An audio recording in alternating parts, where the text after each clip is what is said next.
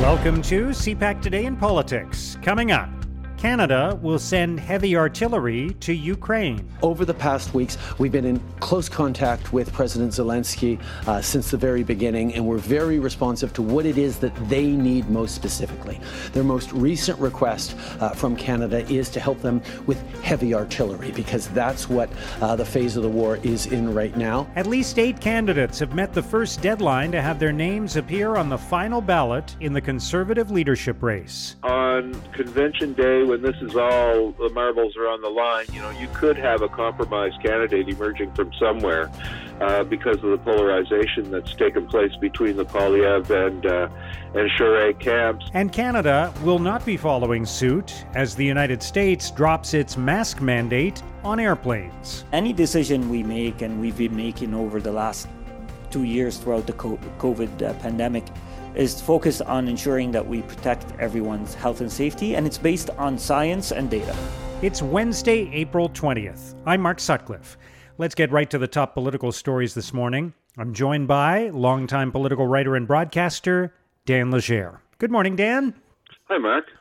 Prime Minister Trudeau said yesterday that Canada will send heavy artillery to Ukraine to support its efforts in fighting back against the Russian invasion. So this is the latest in a series of measures that Canada is undertaking to support Ukraine. There's been aid. There have been other measures of support that have been sent that way. What do you think about this and about the totality of what Canada is doing? Because there's a lot of debate about how far Canada and other NATO countries should go. And of course, yesterday there was also a meeting of NATO leaders hosted by U.S. President Joe Biden. Mm-hmm. Well, there are kind of two threads to that, Mark. There is the question of what Canada should do, and also the question of what Canada can do.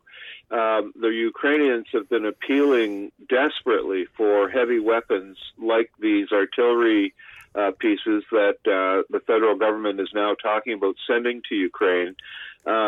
These big guns are, I remember working with the Army at one point and was told they could fire a shell into a bedroom window in a house 22 miles away. So these are very, very capable weapons that would make a difference in the Russia-Ukraine conflict. But Canada only has 37 of these weapons. And, it has other smaller guns, which probably would be useful too. But these big pieces allow an army to stand many, many kilometers away and bombard other positions. So the Russians have a similar weapon. This particular gun is used in Canada, the United States, Australia, and some other allied countries. I think maybe India, which isn't an ally, but a fairly friendly country. And they are capable weapons, but they're in the millions of dollars each. We only have 37. Canada will then likely have to go out and replace those. And it could be a slow process, but it does show, I think, the increasing urgency of countries around the world who want to come to the aid of Ukraine as things get worse and worse there, seemingly by the day. Yeah. All right, let's turn to the Conservative leadership race. And there are 8 candidates that have met the first threshold, the first hurdle in the race. And, I think the race is centering in on Pierre Poilievre, on Jean Charest, maybe Patrick Brown. I'm not sure. Certainly anything's possible, but the polls seem to indicate those are the front runners. And one of them, and most likely Poilievre at this point, is likely to become the Conservative leader. What's your sense after the first deadline has been met? Well, I don't think there's any great surprises in terms of, who has made the cut. There are people who were talking about running who were fundamentally unserious candidates. As most major parties do attract candidates like that for leadership because of people seeking to make a profile or, make some political point in the public that they had otherwise been struggling to do. But, there are some clear favorites in it, including Poilievre and Charest and Patrick Brown, Leslie Lewis, I suppose, to some degree. But, there is a difference, again, between a race for conservative votes and a race for votes from Canada at large, Canadians at large. And, there's some strange anomalies. I think the polls that are being done now suggest that, Jean Charest is more popular among non-conservatives than he is among conservatives, and that Poilievre is vastly more liked by Conservative Party members than by other Canadians. And so these questions raise really difficult issues, I think, for Conservative Party members who have not yet made up their minds about whether they want to take the risk of a sort of crowd-pleasing, attack-trained character like Poilievre, or a more moderate sort of statesman-like figure of Jean Charest, which, Mark, when it comes right down to it, on Convention Day, when this is all, the marbles are on the line, you could have a compromise candidate emerging from somewhere because of the polarization that's taken place between the Poilievre and Charest camps and Brown camps so far. So, we're far from the end of it. It's a really interesting campaign, and Poilievre seems to have the lead now, but there's still a bit of water to go under that bridge. Yeah, and what could change in this race? Because there is a feeling like Poilievre has the advantage, and that something would have to change for him not to win the leadership. What are the kinds of things that could happen? Because there's still, as you say, there's still a lot of time. Yeah, I mean, I don't know that a lot could change. I mean, obviously they're firing dirt at each other already. Yeah. I mean, the Oppo research folks are working hard in all the major campaigns to find dirt and garbage on the other candidates, and I mean, as well, trying to find whatever they can find out about the Trudeau government while they're at it. But after a while, this gets, it starts to reduce the dividends that it's paying, because you're just damaging everybody after a while with this constant sort of mudslinging and rhetoric. So at some point, they're going to have to get away from that and get into providing alternatives that Canadians actually want to embrace.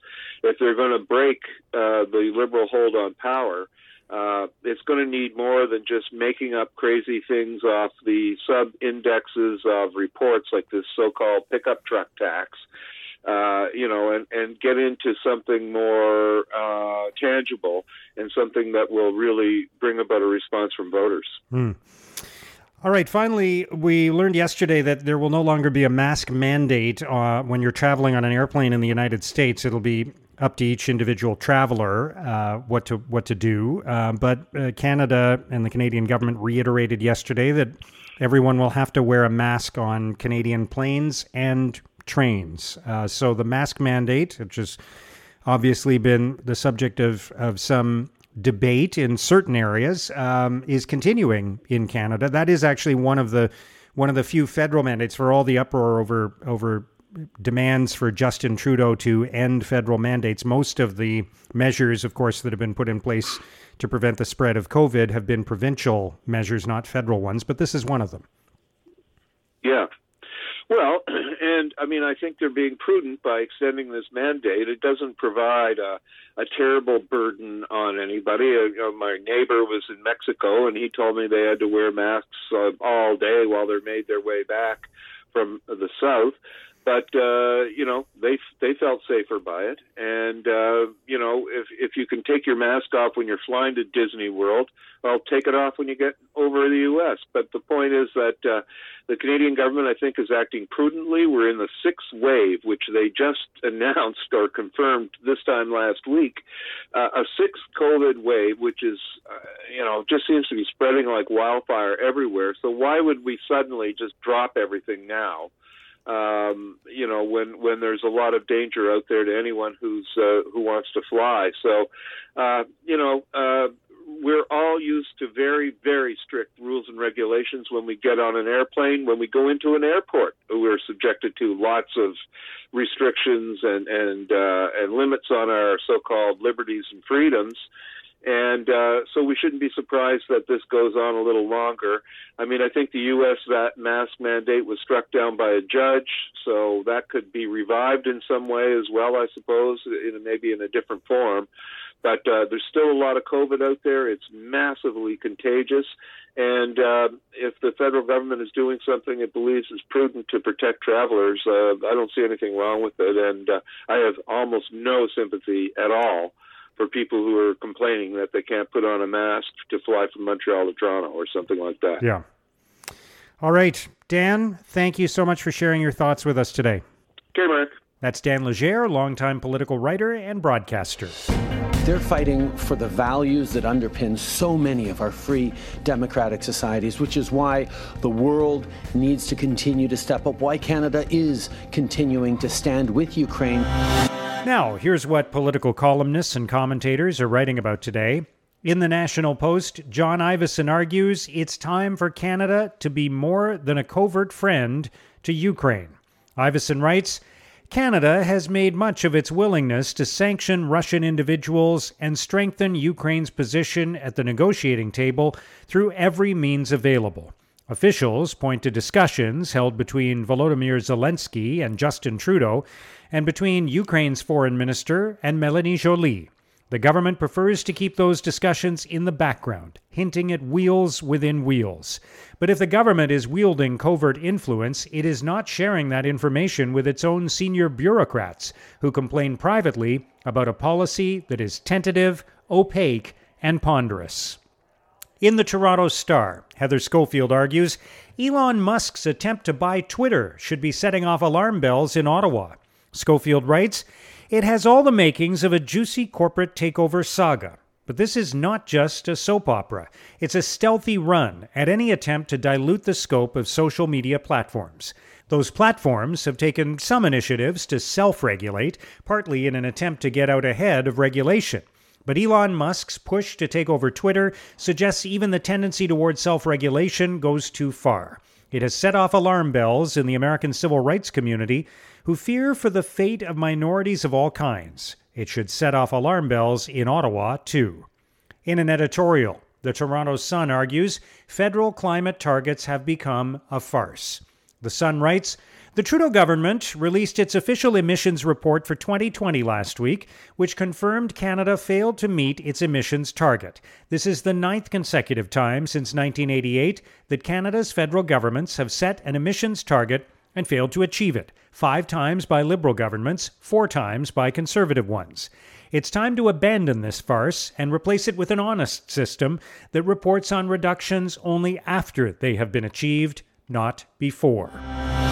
Now, here's what's coming up on today's political agenda. The Prime Minister will be in the Waterloo area in Ontario, where he will meet with local families to discuss investments from the budget in housing. He will also speak with the media and meet with leaders from the Muslim community.